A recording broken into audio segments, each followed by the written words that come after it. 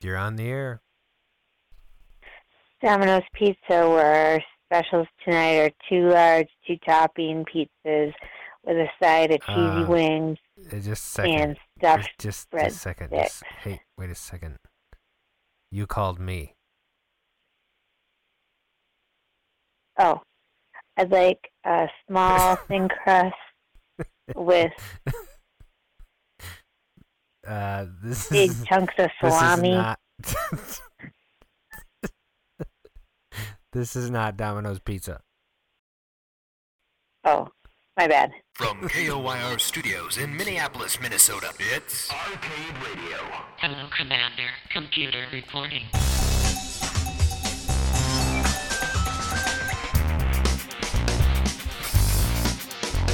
Intruder alert, intruder alert.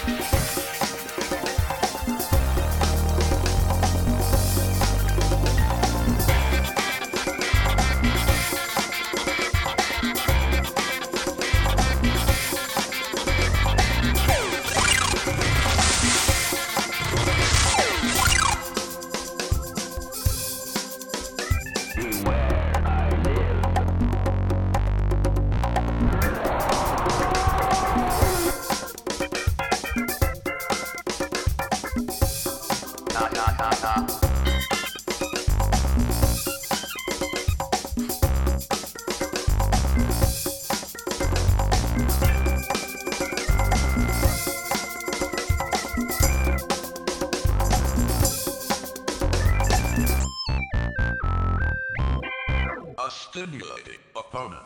Welcome to the premiere episode of the Arcade Radio Podcast. Today is October 27, 2016, and it is now 8:17 p.m. Central. Thanks for joining us in the Arcadosphere. This is your host, Dr. K. I'm joined by the legendary Dan Reed and our first guest, Mr. Tim Wilsey.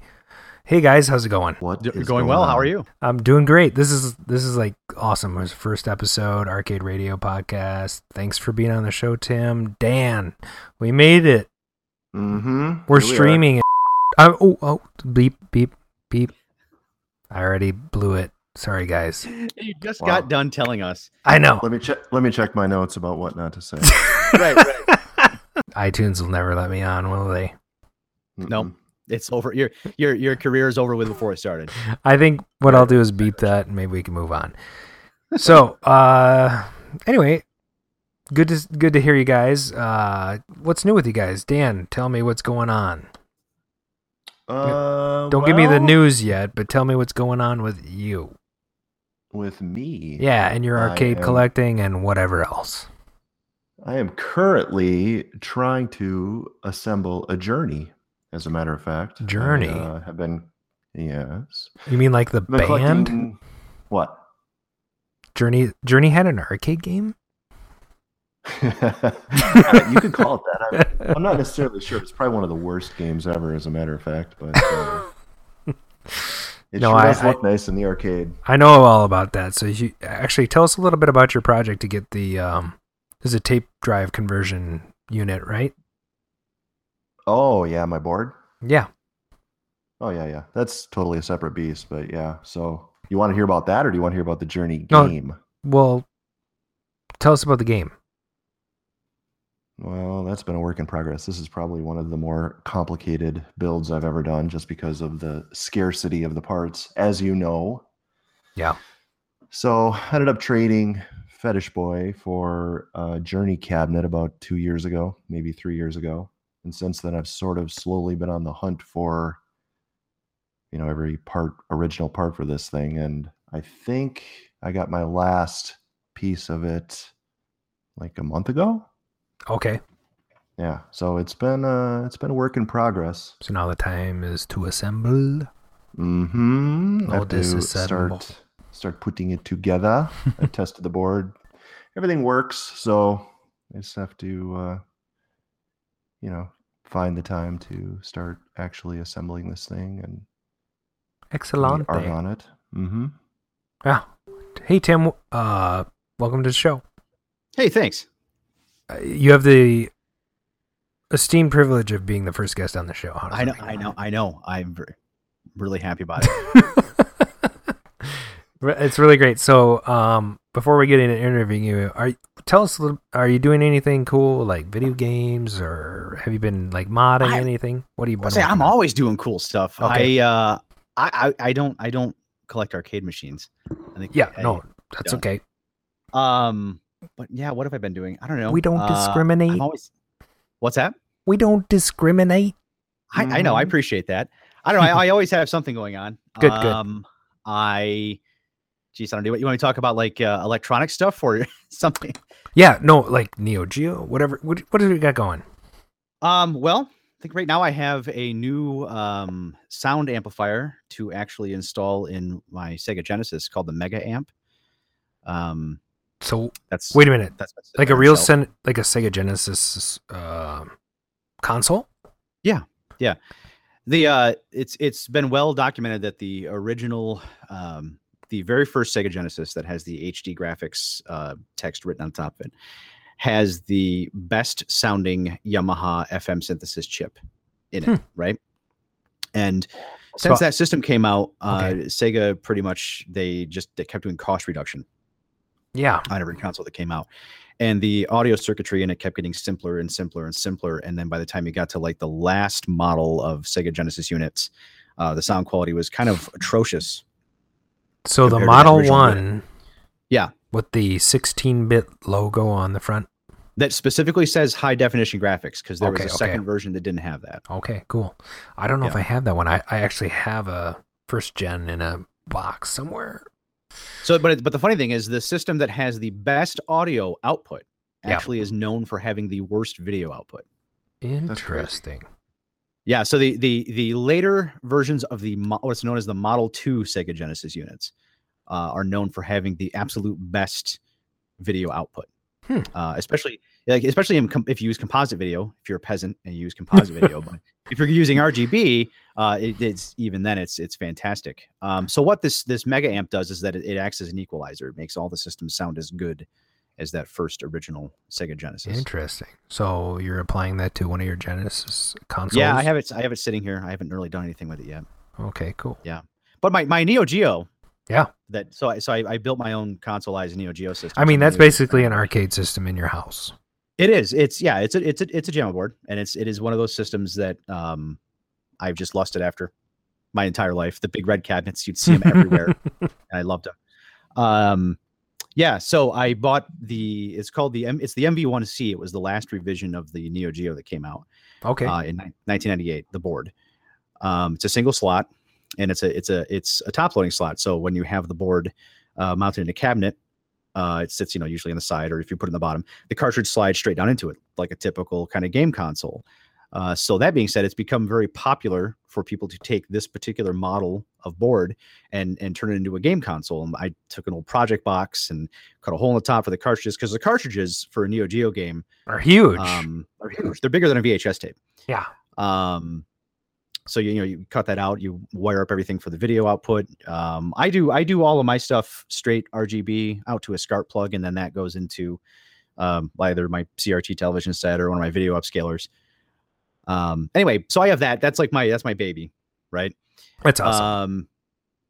Yeah, you like it a lot. You like that case. But yeah, it's really cool. If I was gonna build my own console, I'd be like, that's what I want to do, and I remember. Go ahead, Dan. Go ahead, Dan. No, I was just going to say, I remember after we're talking about this, I remember seeing maybe a year or two ago, there was someone selling like a $700 oak box Neo Geo, and I wanted it really bad. Analog Interactive used to do those. Interlog? Who would I what now?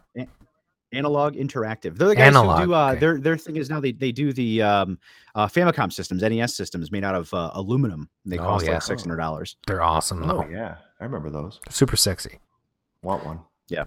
But I still have my top loader NES, and I bought one of those cartridges that let you play all the games. So Well, yeah. So the reason I mentioned the Neo Geo on that note of the cartridge plays per game, this week. Out of nowhere, mm-hmm. It was announced that there is now a flash cartridge for the Neo Geo. That is awesome. This was the system that people were like, you're never going to be able to build a flash cartridge for this system, because there was actually two every cartridge was actually 2 boards sandwiched together. And it had 2 actual PCB like fingerboards that went into the slot for the Did game. they connect to each other inside and then you had a single slot on the bottom, or was it 2 slots? Or No, two slots, boards? and there was a ribbon cable that connected. Okay. And every game was different because they used all like excessive amounts of bank switching to actually, because the games are huge. Yeah. The games were like, back when games were like maybe half a meg, they were pumping out games that were 14, 15, 16 megs. So the cartridges were giant and they had all this bank switching memory. And that's why doing a flash cart forever was like considered impossible. Well, this random company it made a thing called a NeoSD, and it's 100% compatibility guaranteed. And it's kind of got me revisiting my Neo Geo. And then I found another kid who designed a video board, encoder board. And what it does is that it hooks directly into the CPU of the Neo Geo, and it's a lot of soldering, but it's worth it. And what it allows you to do is you can get proper 240p video signal out of it, so you can go and keep the standard resolution. But it will also do 480p output via component video or VGA. So if you want to go into an HDTV, That's awesome. So yeah. Anyway, so I because of between those two things, I've been revisiting my Neo Geo. The flash cart, however, has got me taking a moment of pause, only because it's $500. Ouch. Yeah, That's a lot of money. But that being said, as far as cartridge collecting for my Neo Geo, because I'm collecting the MVS carts, the arcade cartridges, right? Yeah. It's the same exact game code as the home cartridge, except the home cartridge has a different pinout and only works in the home cart, and those are super rare. The arcade cartridges over the years have become the cheaper option. Yeah. Weird. But I've kind of reached the upper limit of what I can actually afford. Because from here on out, I'm into the like $150 a pop for a game. That's a lot of money. Cartridge. It adds up. And there's some game cartridges that cost upwards of $1,200, and I'm just not going to go there. That's a lot of money. Crazy. So when you do the math that way, it's like, yeah, 400 is not bad, My Neo Geo, I think my favorite one right now is Nightmare in the Dark. Do you have that one? I don't have the original. That is one of those very expensive cartridges. If you have that, Yeah, And I do. Wait a minute. So Dan, you have a Neo Geo, right? I do. You have the upright. Yeah, they're very. Dude, I would be surprised if someone who's super serious about arcade collecting doesn't have a Neo Geo. Adam. Oh. Yeah, Adam. Let me sniff a little like Donald Trump right now. I'll determine the winner after the show. Is there no warrior mightier than I? So, hey, It's just one of those super ubiquitous arcade cabinets. That's all. It's actually really cool, and I'm glad you brought it up. And thanks for sharing your new stuff with us. So I think we should move on and do a little bit of arcade news. It's the arcade news with Dan Reed. Oh, wow. That was the Galaga 88 stuff. It was the Galaga 88 stuff. I don't know what to say about that. Let's see. So some interesting news. The Merlin DX has been released with the Dragon's Lair and Space Ace upgrade on it. Very soon to feature a Dragon's Lair 2 enhanced version as well. The Merlin DX is a board set that plays these games on, or these Laserdisc games. You have to explain what that is. Oh, well, Merlin. So it's essentially a board that replaces the ROM board on a Dragon's Lair or Space Ace or whatever. And it has the ROM sets for each one of those games. In other words, you have a Laserdisc player. You start it up. It asks you if you want to either play Dragon's Lair or Space Ace, and it gives you, different variants of it. You put in the Laserdisc in the Laserdisc player, and away you go. So that way you don't have to have, a Space Ace, a Dragon's Lair, a Cobra Command, whatever, right? Firefox. I was gonna say Road Blaster. That's my all-time favorite Laserdisc game. You've actually seen a Road Blaster? I forgot about that. There was a prototype game of that, wasn't there? Well, there's an actual game of Road Blaster.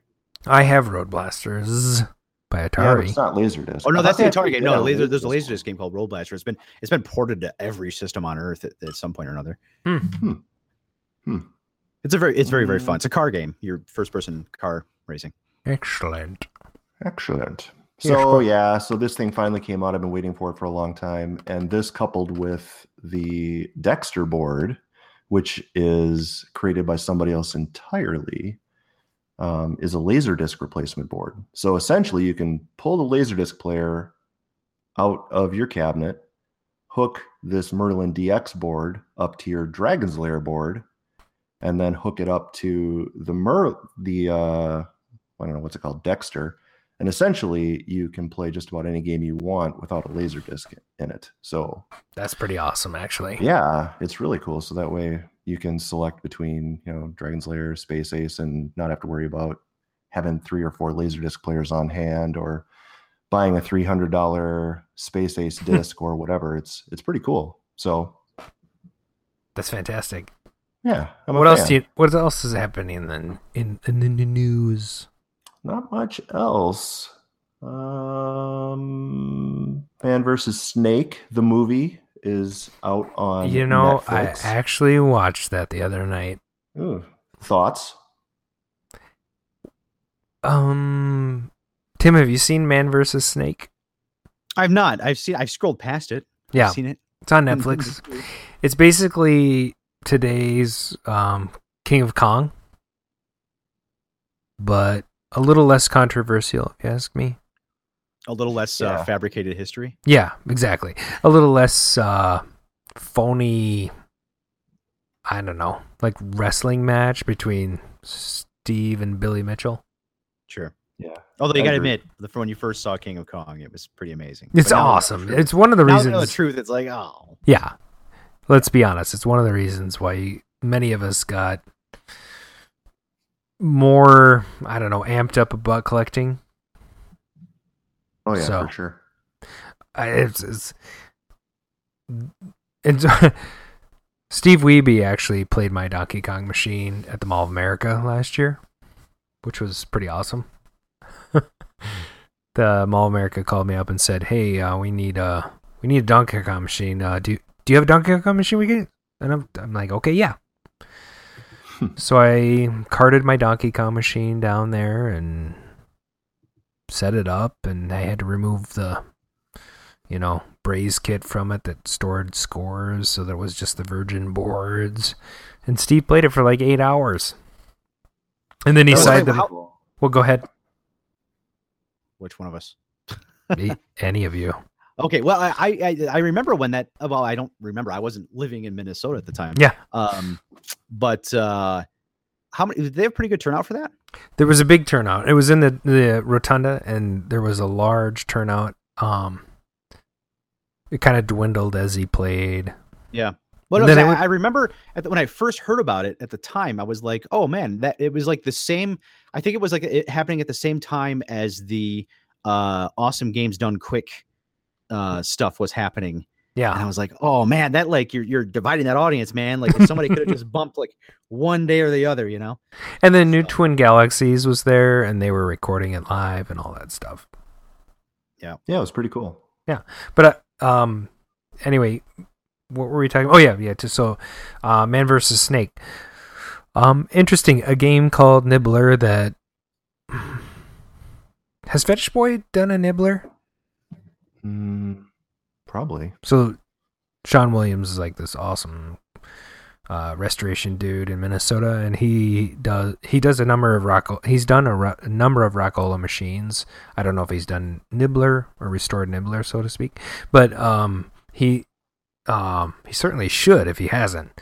And so the whole premise of this is, nobody knows really what this game is about, but there has been a little controversy about who holds the high score. So a lot like King of Kong in that respect. Am I right, Dan? Yeah, exactly. So it kind of follows this one guy and his journey to taking the high score.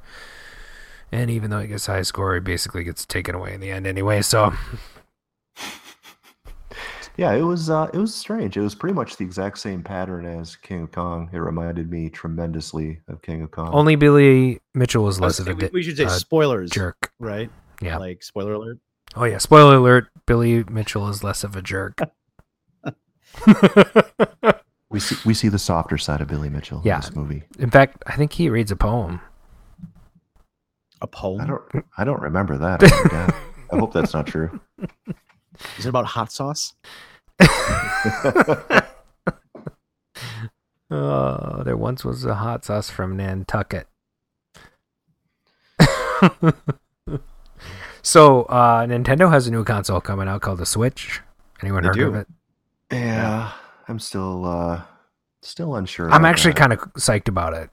Yeah. It I want to be. it's an interesting paradigm switch, to use buzzwords. Yeah. Synergy, Passionate, Yeah. etc., etc. So the thing about it is it's interesting in the sense that Nintendo's always been, I would say since the N64, their bread and butter has always been in the portable market, and they've not stopped making consoles, No. and they really were their home consoles, just they never recaptured that Super Nintendo level of success until they got to the Wii. The Um, Wii. Yeah, it sold like gangbusters. Wii Yeah, Sports I have is one. the number one I have a selling Wii. video game of all time because of how many of those damn systems they sold. Dan, do you have a but- Wii? I do, but I got it free, so it doesn't really count. But no, it's interesting that they've decided to bridge the gap. Right? Yeah. They no longer have a portable system and a home console, which divides their development efforts across studios, and now they just have one system, and it's one system that's running on very common hardware. It's an ARM-based system. It's the same platforms that every one of us has in every one of our phones, our set-top boxes. So developing games for it should be pretty straightforward for third parties.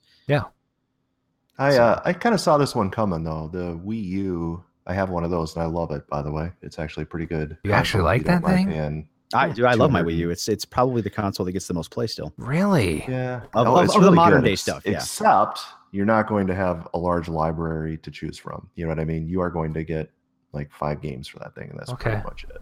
But it's quality over quantity is. in that regard. Okay. But Yep.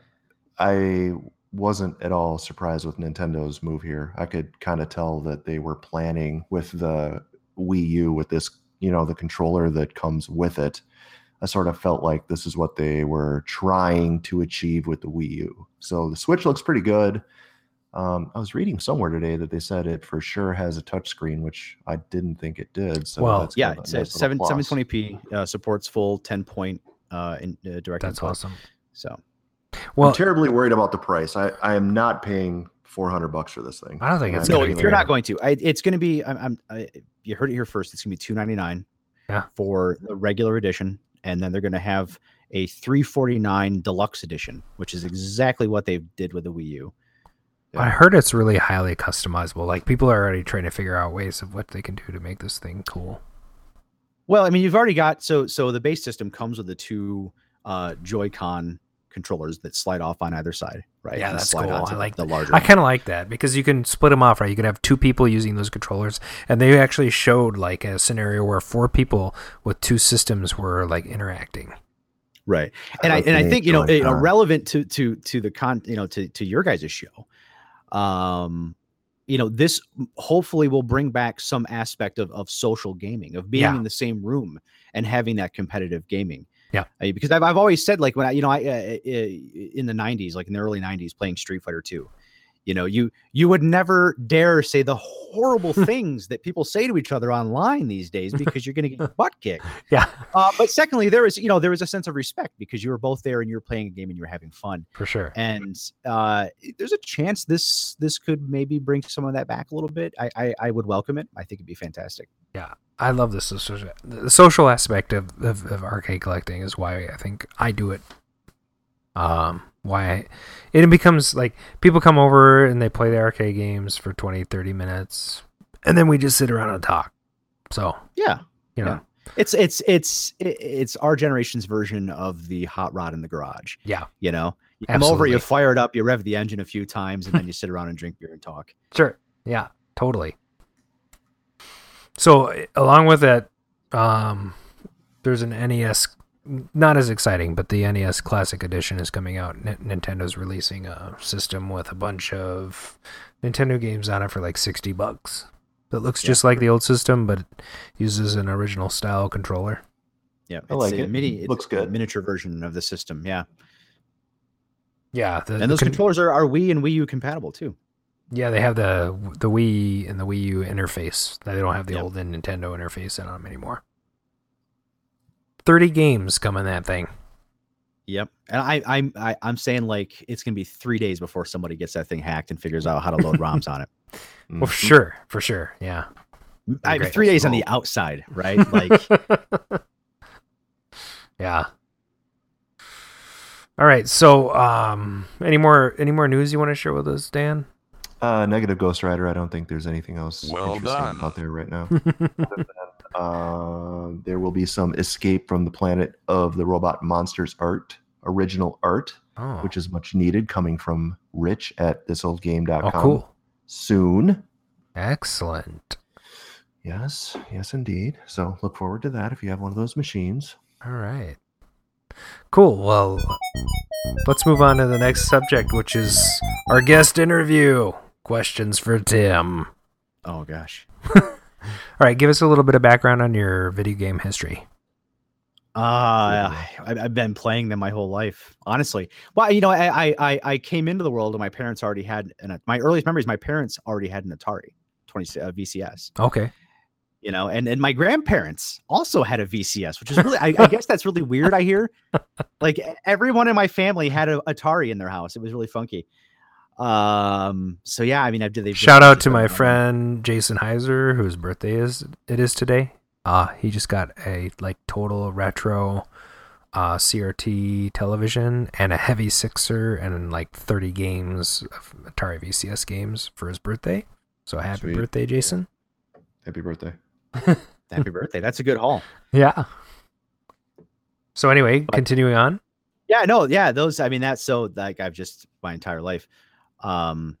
It's funny, you grow up and you have all the various systems and stuff. And I it's looking back, I had so many different game consoles and stuff. And then, obviously there was the trips to the arcade whenever we would go to the mall.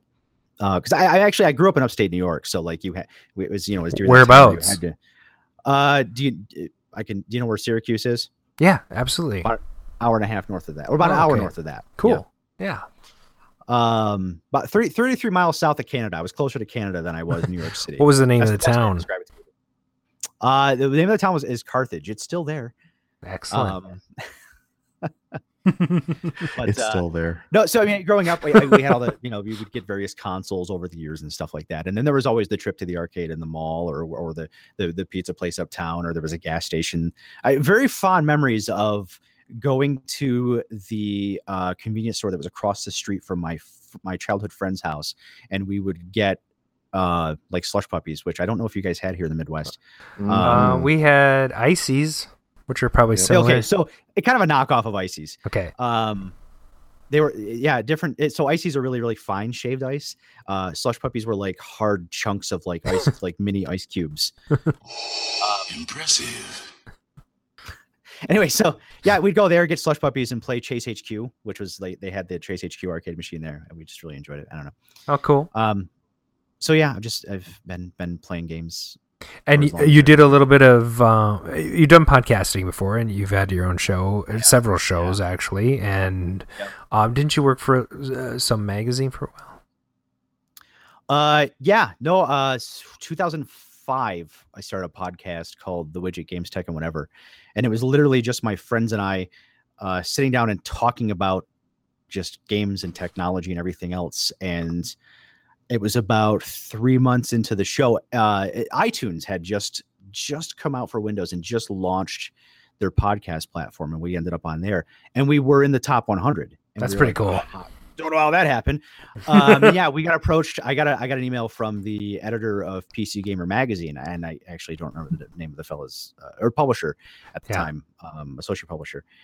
And he's like, "Hey, I love you guys' show. We're forming a podcast network. Do you want to do my part of that?" And we're like, yeah, okay. And we, advertising deals and all that fun stuff. So We had that, and I think the highest we ever climbed, we were like number 32 on the iTunes 100. So That's pretty That's high. pretty amazing, actually. it's Yeah. pretty high, right? Like It's like top 40, right? But anyway, You had to hit yeah. like a Bruce yeah, Springsteen we were the Oingo Boingo of our generation. hit. So Oh man. And then what happened to that whole thing? well, lightning in a bottle that went away. But I've done so many different shows over the years. It's ridiculous. It's Cool. been a lovely long ride. So Well, we appreciate you being on the show. So, what made you decide to work in an arcade in your early 20s, late teens? So there's actually, it's interesting, right? So a lot of people were like, I don't know, I had a job and I like video games, but so with me, what it was, I was working in a video store. And You mean where you so- could rent videos? yeah, VHS tapes. Yeah. We were just talking about this today. Like, I miss when you could walk into a video store, pick up a VHS tape, and read the back of Chud. Sure. And Please be kind. Rewind. exactly. But Well, it's this was a purchase video store, not a rental store. okay. Yeah. Wait, they had those? Yeah, of course we had those. I didn't. I You don't. gotta remember, this was like the mid to late 90s. Well, see, I mean, I remember going to Best Buy and you could buy videos, but there was actually just like a video. You could buy videos place. yeah, Sure. Yo, dude, in New Suncoast York Video, State. there were a ton of them. Really? Oh Yeah. yeah. Did they Music rent? Land. God. I mean, I don't know. All Oh. kinds of places sold Interesting. videos. Okay. tons So of them. anyway, Yeah, you the were place I worked at was called Saturday Matinee, okay, and that's what we sold. We sold VHS, we sold Laserdisc and DVD. Beta. had, like just come out. Oh, beta was long gone. And DVD had like just squeaked out, and we had like a small DVD rack. Okay. And we had monitors all over the store, and like we would just literally like the movie Clerks with like Randall's working in the video store and just watching whatever he wants on the screens. That was us. And we would just like, and it would like the people I met there, man, like the most. Did you sell colorful laser group of discs? Weirdos. We did sell laser discs. Yeah. Awesome. We had a couple of regulars that would come in, and like every new laser disc they would come in and pre-order. I was one of those And- regulars. Yep. And then there was like a mournful, like we poured some out for our homies, like sadness when like Titanic, the last Laserdisc came out, I would not have bought that. a lot of people did. A lot of people did. So but So anyway, yeah, so I worked at the video store, and the company that owned the video store was Transworld Entertainment, and they were a company based out of New York City. okay. And the mall I worked in had a Saturday Matinee, which was the video store, and then they had oh gosh, what was the name of it? Record Town, Oh. which was their music store. Okay. And they decided that it was too much money maintaining two different stores. They're going to merge all of the stores together into one store called FYE, For Your Entertainment. Okay. And they still exist today. There's actually, weirdly enough, there's actually only one in all of Minnesota, and it's in the Burnsville Mall, which is That really weird. figures. That's like where the last Aladdin's castle was. Mm-hmm. Yeah. So anyway, yeah, they were merging them all together, and they kind of offer all the employees like, yeah, obviously, like, your stores are closing. If you want to come work with us, it's fine. You're automatically in. And they said like, yeah, we've partnered with this company out of Boston called, oh my God, why am I drawing a blank in the name? Dream Machine. Oh. They don't exist anymore. Okay. Yeah, they're an arcade operator that doesn't exist anymore. Who knew? Yeah, they're partnering with this company, and they were gonna all their FYE stores, or no, they were still, how were they? They were still called them Record Town for a little while. But anyway, they were gonna have an arcade attached to them, like Okay. separately, right? So you're gonna be able to freely walk between the two stores. What was it? Is the name of the arcade the same or Yeah, well, so when it first opened, it was Record Town, okay? right? And then they had like next to it was the Record Town game room. Oh. And it was in the mall, and they did all new construction for it. So anyway, I was like, I don't want to work in a CD store. That sounds like my personal hell. I'm like, I want to work in the arcade. I love video games, Awesome. because we were always going to the arcade anyway, because the mall already had two arcades in it. Do you remember the name of those ones or? Actually, I do not remember the name of the second one. It did not last long, but the first one that was the childhood arcade I always used to go to. I'd been there my whole life, as far back as I could remember, was called Just Fun. and I Okay. still have some of their damn tokens. I still do. Awesome. I still have tokens for my arcade as well. And yeah, so they were in the mall, and then we were opening up our thing. I was like, yeah, I want to work there. That's gonna be fantastic. So that's it. That's how I started working at the arcade. Awesome. So, walk us through a typical day in the arcade. Oh boy. See, anyway, like we talked about previously, like this is you're reactivating like memories that I may break down and cry a little bit. I just want you to know that. So a typical day was, you get there. We were in a mall, so we usually we kept mall hours, so we didn't open till 9 a.m. on weekdays. What year is this, Tim? This would have been 1998 at the time. So this is like this is at the tail end of Tail everything. end. Yeah. So I'm guessing this is where you picked up your affinity for Neo Geo, because I do remember seeing Neo Geo. That was at the long very before end that. of the. Long Really? before that. We did not have a Neo Geo machine in our arcade. Well, actually, Neo really? Geo kind of came out in the late 80s, didn't it? 1990 is when it hit. Yeah. 1990. Okay. Yeah. And the last Neo Geo game came out in 2004. Okay. Samurai Shodown 5. Just random aside there. Sorry. No, that's fine. Anyway, yeah. So the typical day was you get in there. We only did collections on the machines once a week because, again, late 90s, they didn't make that much damn money. So you get in there, and the first order of business was kind of go through, flip the games on, and make sure everything worked, right? And not everybody did this because no one really cared, but I loved it. That was the only part of my day I actually really enjoyed. So I'd get in there, like I would get to work about a half hour early, flip all the games on, and just literally go through and play every game. Okay. If it was a fighting game, which a lot of them were, you go and try out each player's side to see, make sure they both work. Then I have my little sheet. I went down, like, I check everything out. If it came up a button was broken or like a switch need replacing, do that really quick and make a note of it. So we just had a whole, like we had like just a whole room of spare parts in the back. Nice. So like we just had like a big. Were you parts ever bin of, tempted to take some of those spare parts? No. Oh God, no. Are you kidding me? A 75-cent button from Haps was not worth losing your job. What Plus, what would what you kind- put them in at that point? You didn't even have a game, so it's like, okay, this isn't. Well, no, I had by that time I was building arcade sticks for using on my game consoles. Yeah. Cool. That's awesome. So yeah, okay, so we kind of talked. So, what was a typical day in the arcade?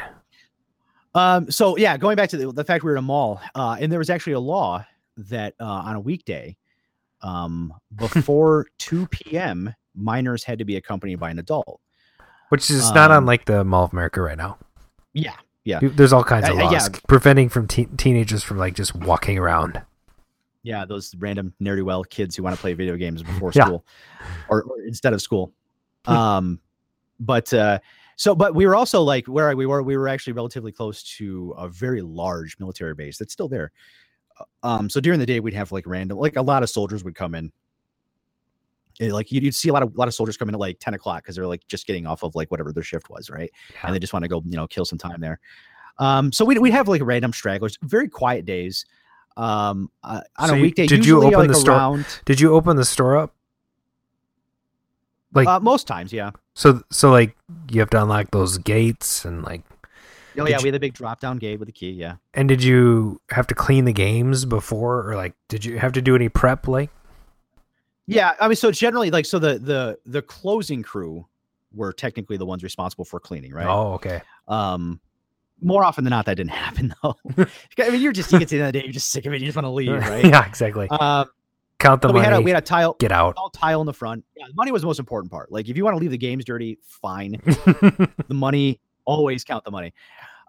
So we always had like there was tile in the front of the store, so that was number one priority. Like, mop that up. Oh, I didn't know we you had had like to the mop. crazy we had like this crazy outer space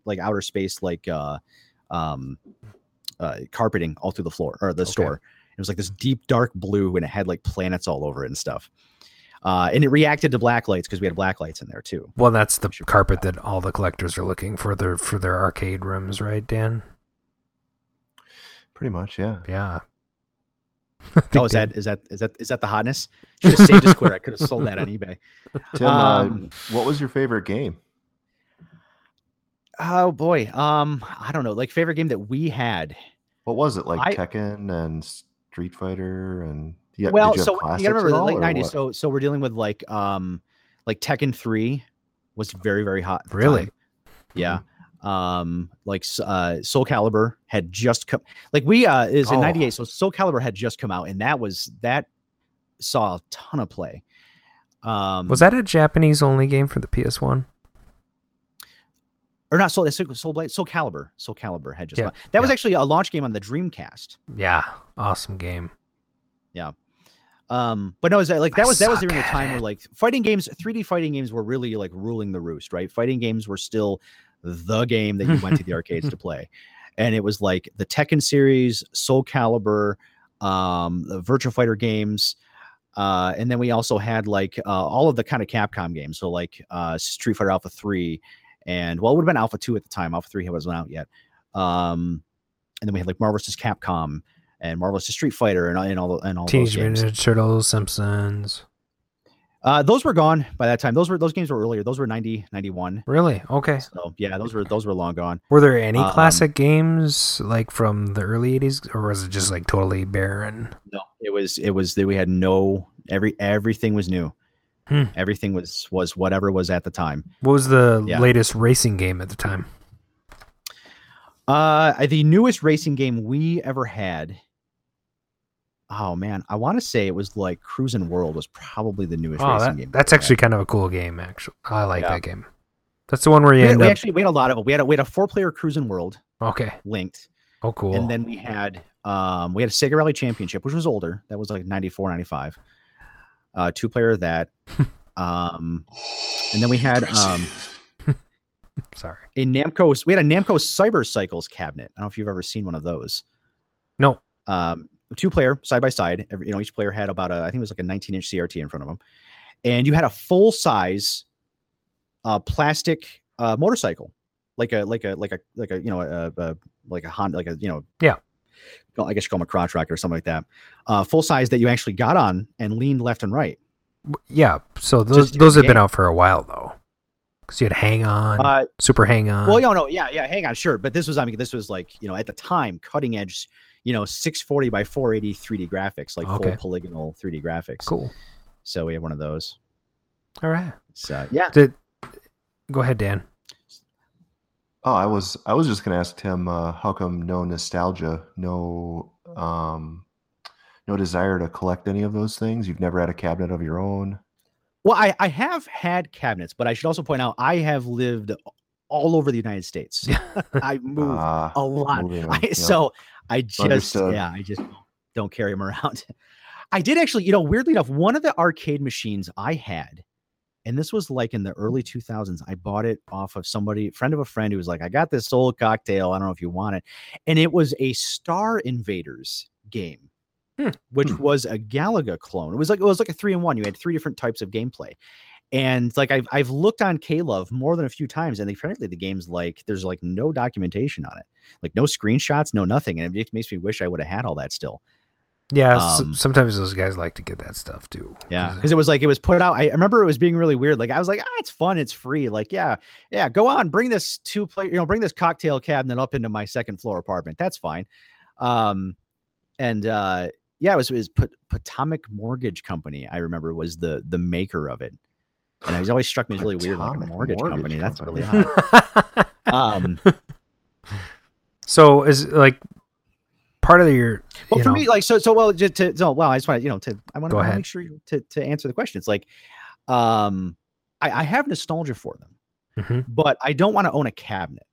Right? Like I have a Super Gun. I'm more than happy to like take arcade board and slap it on and play it and all that kind of stuff. But just no desire to own a cabinet. I think if I did own a cabinet, the only kind of cabinet I would want, I do really, really, really want a Japanese candy cabinet. That would be pretty fantastic. That'd be kind of cool. I know a guy. I know you know a guy. I know a guy too. I know him, sort of know him. You've actually met him in person though. I've only given him a lot of money over the years. That's so. Here you go, Tim. Just a little bit of information on your Star Invaders. It is produced by Potomac Mortgage Company in 1980. Yes. And it's so rare, it says there are only 2 of them recorded on Clav. That's So there awesome. you go. So weird. And I had one, and I couldn't tell you where it is. Any now. screenshots?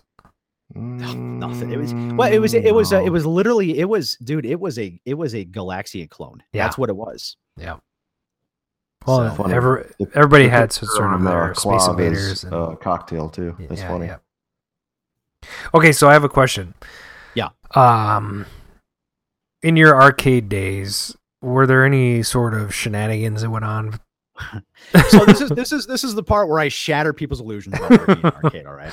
And that could be like behind the scenes, like bookkeeping, or that could be like people just trying to steal tokens. Yeah.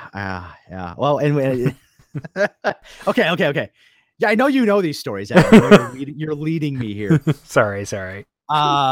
Okay, so you got to remember this place. It's there. It's open to the public. Yeah. And especially in a shopping mall back in the heyday of the shopping mall, where there was a ground round right around the corner where people would go and get drunk and then come into our arcade. That's not good. Ground round. Does that date? No, this just entire story? drunken arcades is generally not a good mix. Is bad stuff. Yeah.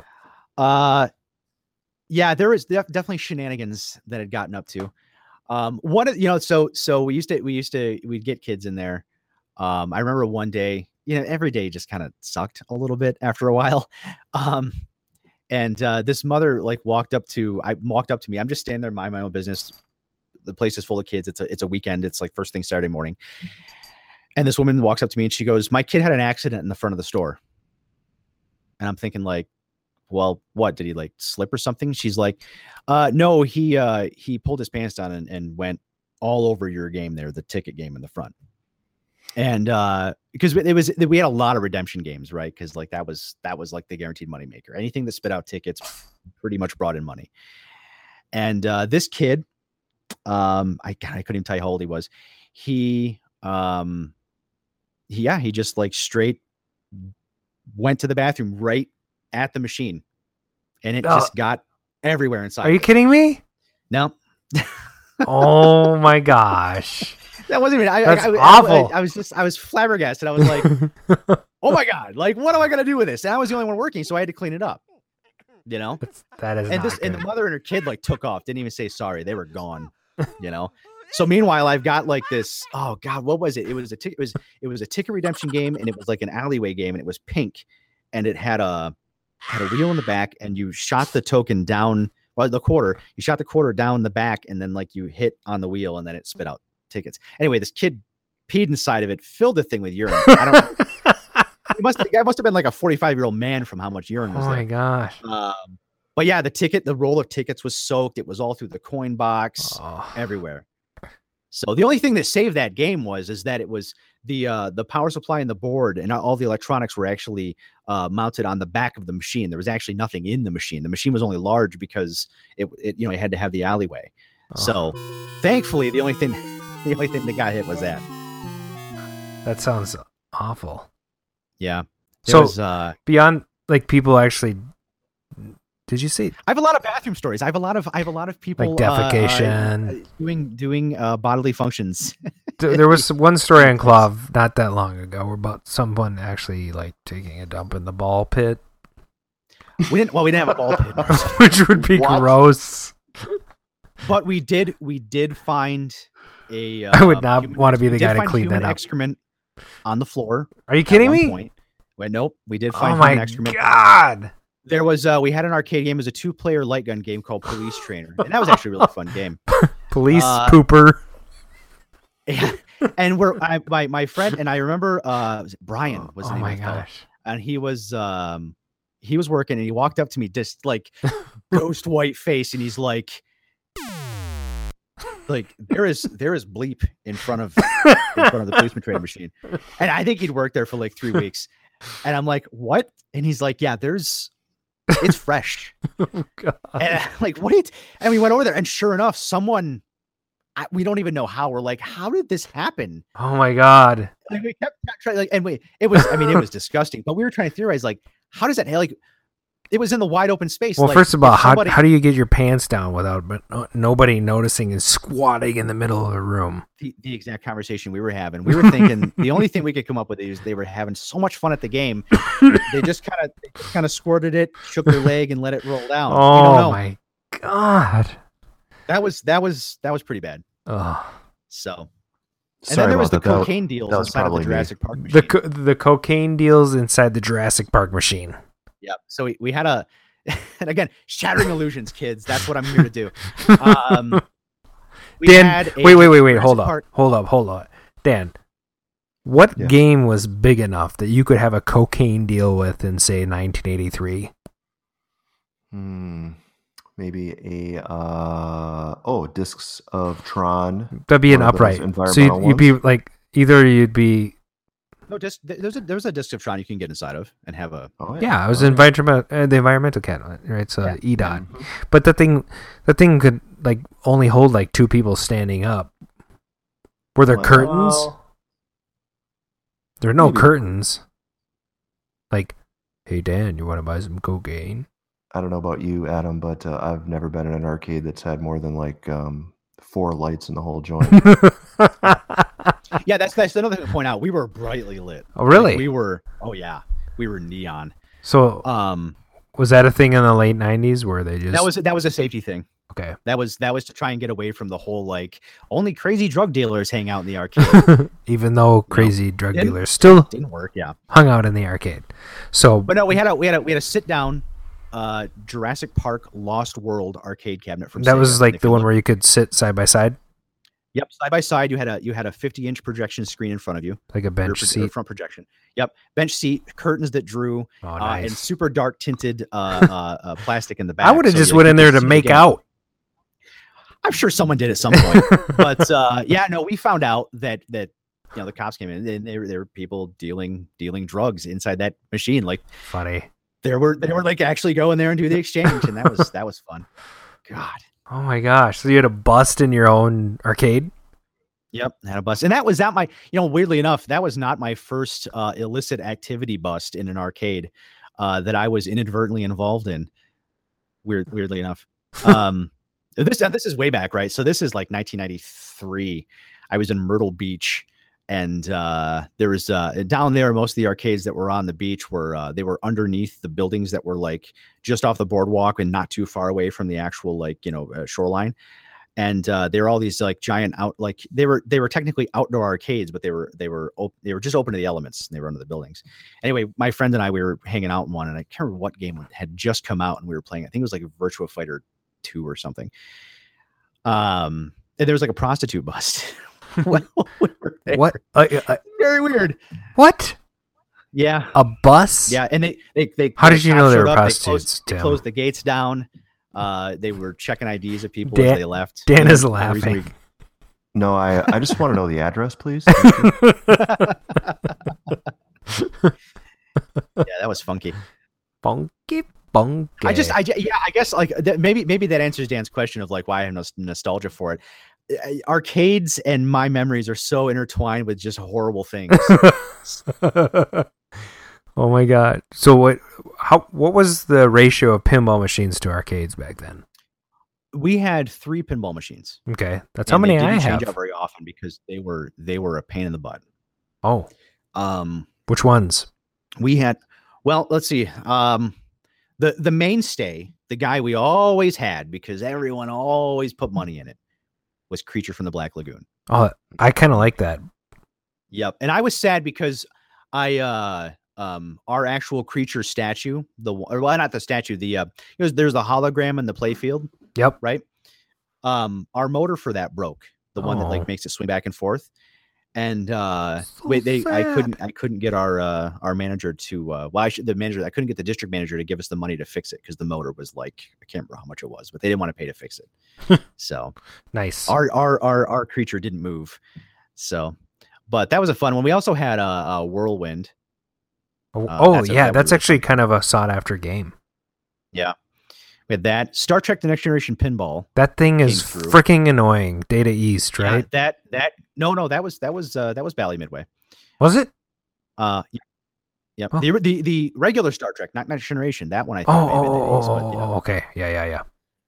But that thing broke down constantly. Hmm. Because it had the 2 shooters in the front that were like rotated. Wait, so When you this were, was like, Star Trek, doing- the original pinball? The Next Generation pinball machine. Okay. Yeah. Yeah, I don't remember what year it came out, but it was pretty beat up when we got it. So 93. but thankfully we had myself, and then we had a senior technician that came in like once a week to fix stuff that I couldn't handle fixing. Yeah, he loved pinball as much as I did. So like our pinball machines, like we would get them in pretty rough shape because they were kind of like, all of our games were on a circuit, right? Like they'd Oh, yeah. you know, we'd get these games in and then we'd swap these games out. So whenever we got a pinball machine, and a lot of times they were really rough, and we would do our best to like polish the play fields up. Did you ever find people like actually abusing the machine, like totally punching it, or the pinball machines? Oh, totally. Yeah, pinball machines especially. Yeah.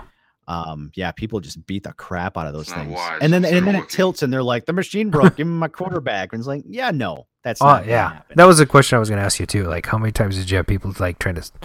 Well, my machine took my token. Constantly. Well, and by that time we were on those solid black plastic mechs, and you know the name of them. Yeah, I'm an X, right? Yeah. Yep. They were So black with the there little was red logo, IMONEX. Whatever. 0 moving parts in those things. Yep.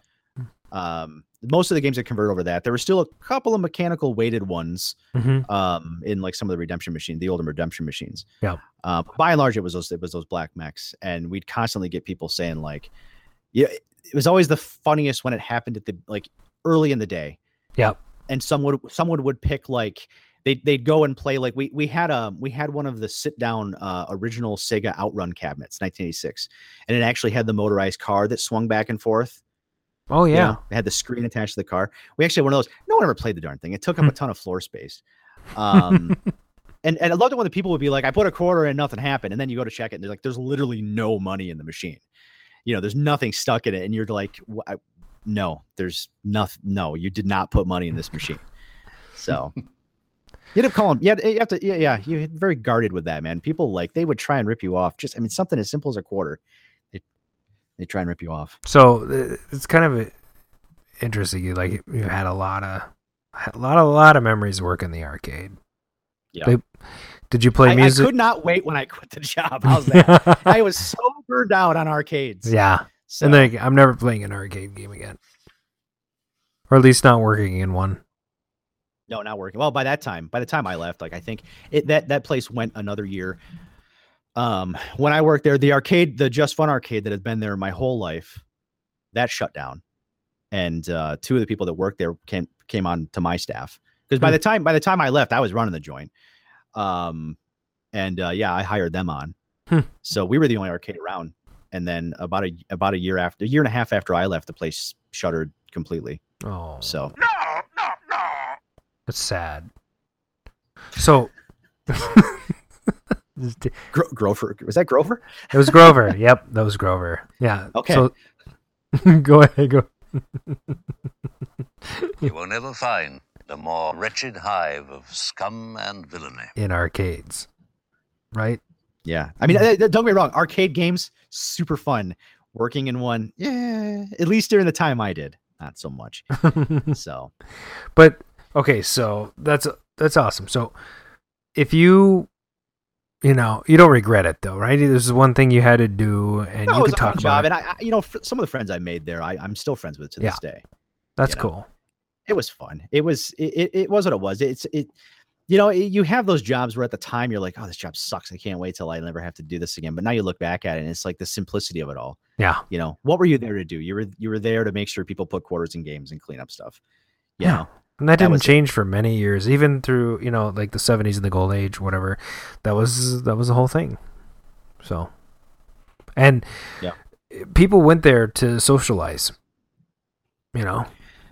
Yeah. I mean, largely, yeah. We were still kind of a hangout because again, that was kind of when malls were still a thing, right? Because Yeah. I mean, even malls themselves are a dying thing these days. Kids just don't go to malls. And we would still get the people. Like you'd have your Monday through Thursday pretty dead, Friday night super busy, Saturday insanely busy all day every day, and then Sunday was kind of hit or miss, depending. Yeah. And especially during the holidays were crazy because you know the holiday shopping, everyone was there. This is before Amazon. This is before anybody did online. Before online Black shopping. Friday. Yeah. Well, no, Black Friday was still very much a thing. Yeah. But the funny thing is, so like I worked in the arcade, and like we, you know, so when the video and music store would open up at like 6 a.m. on Black Friday, we didn't bother. We're like, we're an arcade. No one's gonna come in there. So we didn't have to get there till like 9 o'clock. It was great. 9 is still early. Who in the hell is in an arcade at 9 a.m.? We opened at 9 every day. That's when the mall opened. But it was quiet. I mean, I sat there and I'd be lucky to get my parents to say, "Hey, can you bring me to the arcade like around noon?" No, I'd go to the arcade. I get a bagel and I get a Mountain Dew because I was 20. That's what I ate. And bagel and a Mountain Dew. Mountain Dew, yep. And I just hang out for the first. They didn't have Livewire then, did they? No, long before Livewire. We were still coming off Crystal Pepsi, man. I gotta. So. Oh, Crystal meth. Oh no, I mean Pepsi. Yeah. So, Dan, any more questions for our esteemed guest? Nothing I can think of. It's covered pretty much everything. Pretty good. Well, we could talk about the actual process of scraping the money out of the games. What that was like. Yeah, let's do that. Let's close on that one. So what was it like actually? So I'm gonna have a guest in a couple of episodes that worked in the bowels of arcades in the heyday of the golden age in the 80s, and he was talking about emptying like Miss Pac-Man twice a night. Oh yeah. We never did that. we would empty the games. The games got emptied once a week. Cool. And it was always on Sunday mornings because the mall opened once a week. Sundays. You didn't worry about them like overflowing? That was not a problem. No, that was not a problem. Yeah, we so once a week. So it was Sunday mornings because the mall didn't actually open till 10 or 11 on Sundays. I was late. Anyway, so we would get there at 8 o'clock on Sundays. And what you do is every machine had a zipper bag that had a piece of duct tape with the name of the game written on it. And you just go around and you throw the bag down in front of the machine. And they usually had 2 or 3 people helping me. And everybody would just dump the contents of the coin bucket into the machine or into the bag. And then you take the bag out back and you had a giant quarter counting machine. And the thing is we use quarters, but we also had tokens. The machines would function on tokens. So if we had birthday parties where people could come in and pay, X number of dollars an hour per person, and they got like a bag, like technically unlimited tokens, right? So, but we just kept giving tokens. So the tokens would separate from the quarters naturally, and that way it didn't screw up our counts. And then what we do is you'd say, okay, well, the Cruisin' USA had, 400 quarters in it or whatever. And that was it. And then you just kind of keep track of your numbers that way. And that was it, and then you make giant bags of quarters. I remember, what was it? Like, I think we did $100 bags, and then we had a big safe in the back. We chucked those in there. And that was that. But yeah, we never had a game fill up. That was not a thing. By the time, arcades just weren't that popular by then. I mean, by that time, you'd go to the arcade and you would play Tekken 3, and it would be hot for a week because then the week after it was out on the PlayStation and it was arcade perfect, Oh So, yeah. What was your average haul? Do you remember? Was it $300-400 a week or what? I think it's probably more than that. Otherwise, none of us would have had jobs. I don't remember, honestly. It was a while ago. Well, that's awesome. Well, I think that kind of, I don't know. Do you have any more questions for our guest, Mr. Dan Reed? Negative Ghost Rider. Well, cool. I really appreciate you being on the show, Tim. Yeah, man. I'm glad this was, I'm glad I got to tell these stories to somebody who might, someone out there might care. Who knows? Yeah, it's great. But so everybody, this is the premiere episode of Arcade Radio. Thanks for listening in.